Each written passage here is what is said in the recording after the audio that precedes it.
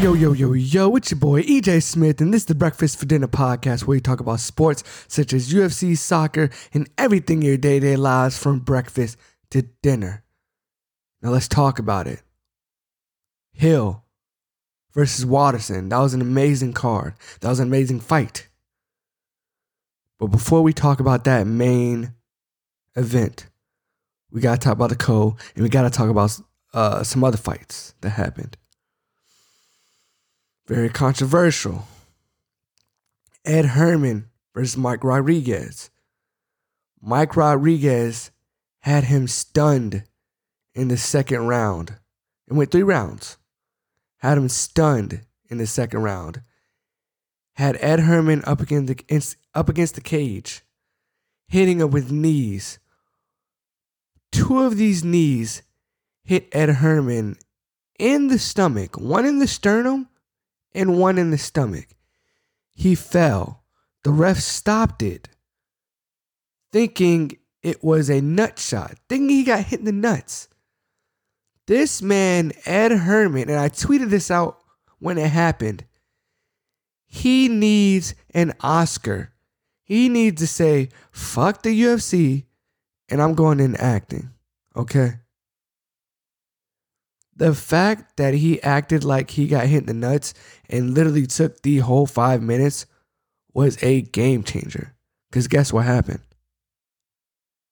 In the 3rd round, I think Mike Rodriguez was going for a takedown. He went for a takedown. He successfully got it. They were up against the cage. And guess what happened? Ed Herman pulls a rabbit out the hat and gets a Kimura on Mike Rodriguez. Crazy turn of events. Ed Herman was getting his ass beat. And then that happened. Unfortunate for Mike Rodriguez. He now goes to 11-5. But I mean, I guess good for Ed Herman. Good for him, I guess. Bobby Green gets another win on decision.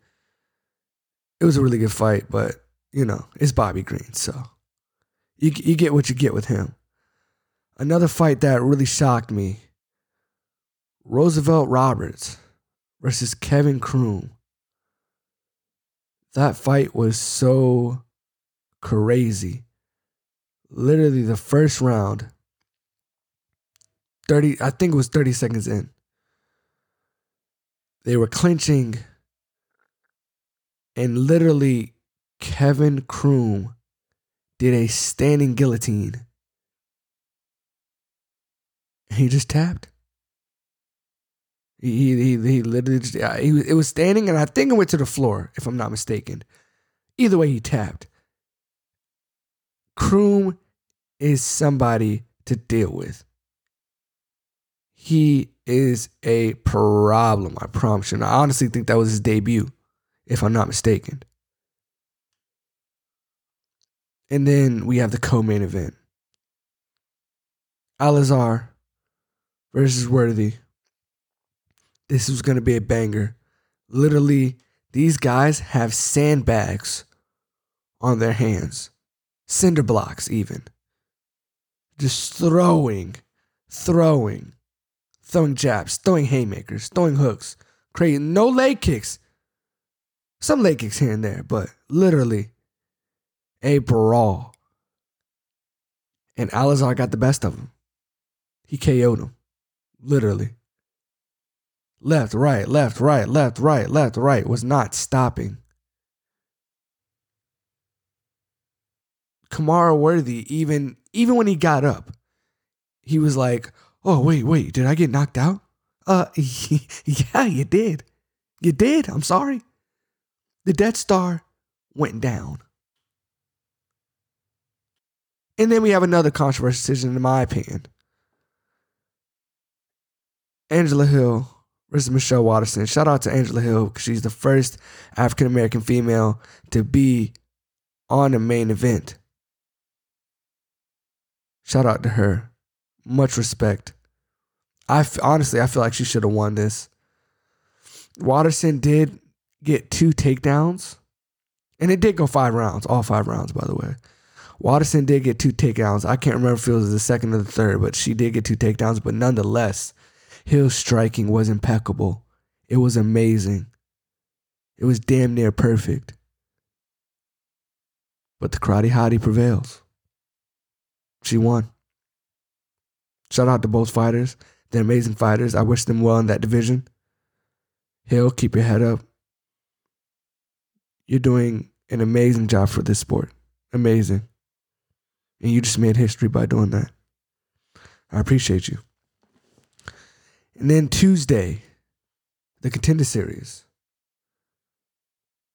Not a whole lot going on. A few notable names. Jordan Williams got a contract, TKO'd. Crazy TKO, amazing. Colin Anglin, unanimous decision, easy. Literally the rest is unanimous decision. Michael Lombardo, unanimous. Dalen Wolf, unanimous. And Cal Diskrol, unanimous decision. I'm pretty sure they all got contracts, if I'm not mistaken. Also, some breaking news that happened. Michael Chandler is now in the UFC. How crazy is that? I was trying to figure out where is he going to go. I mean, the only way is to go up, right? If I was in Bellator, right, and my contract was up, I'm not going to go to one fighting or one championship. I'm not going to go to the LFA. I don't even know if that's still a thing. But he signed an exclusive contract with the UFC. That's going to be interesting because he's 21-5.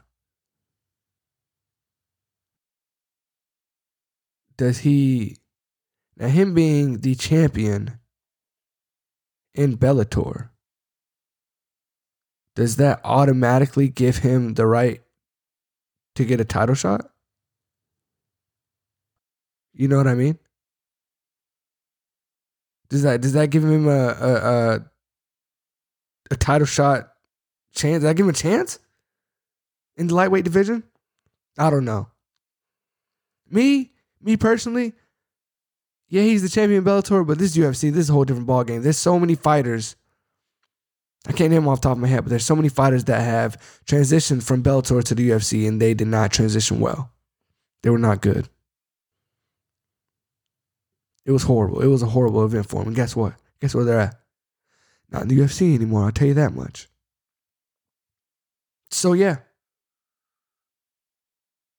I want to see what Michael Chandler has in his bag. I feel like he needs maybe two or maybe not even two. I'll say three. I'll give him three. 3 fights. 3 fights. 3 fights. And then we can say, okay. And Dana, I really hope that the UFC doesn't just throw him easy fights. Like they did, like Bellator with Michael Venom Page. They just throw him literally anybody off the street. Hey, you wanna fight? You wanna make some money? Yeah, come on. Fight Michael Venom Page. That's exactly what Coker's doing over there. Don't get me wrong, he's an amazing owner. He cares about his fighters, but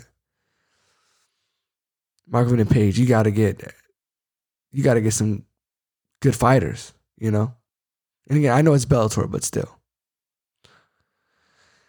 And then we have the main event before the main event. Well, it's not a main event, but it's not a PPV, but you know, still some good fights. Colby Covington versus Woodley. It's gonna be crazy. They do not like each other, okay? I don't know why. I'm pretty sure it has to do with American Top Team. Don't question me on that. I'm not big on the ins and outs on why they don't like each other. I just know they don't.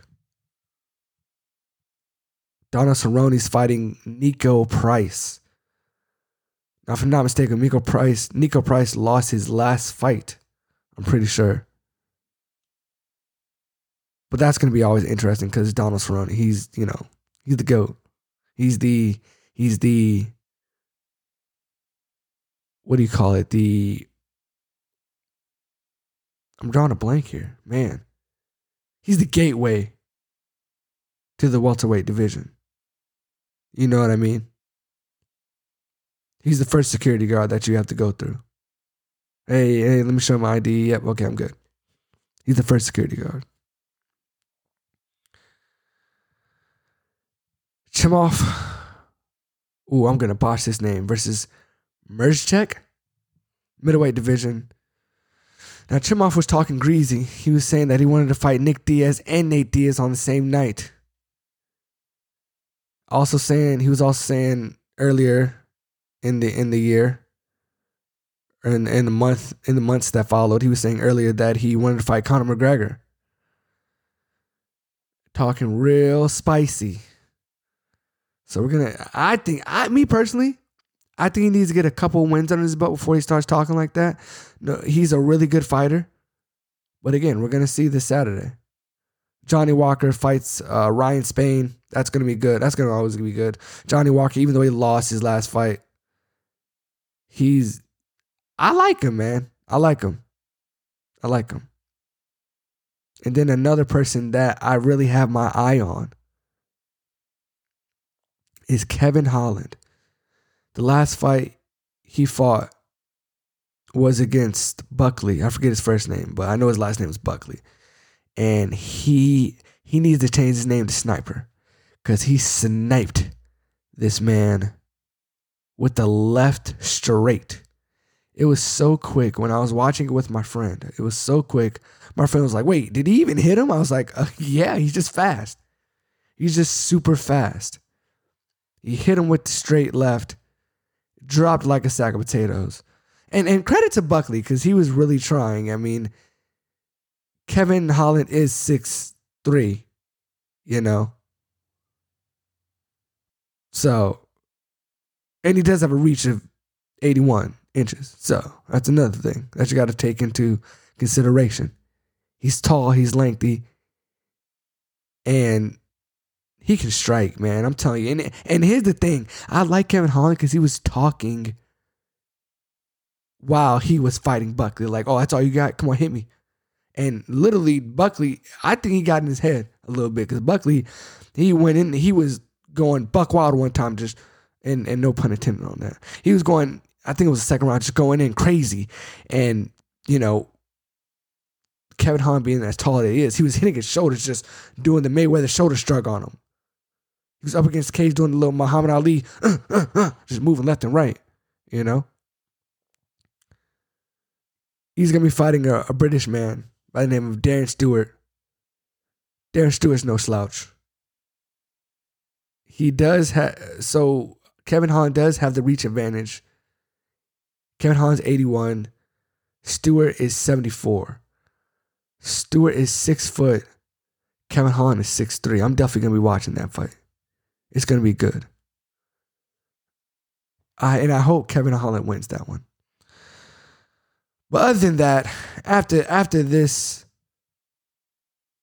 main card, after this event that's going to happen on Saturday, we're going to have Adesanya versus Costa. It's going to be amazing. I can't wait. And I hope you guys can't either. But that's all I got for today, man. This is the Breakfast for Dinner podcast. I'm your host, EJ Smith. Peace.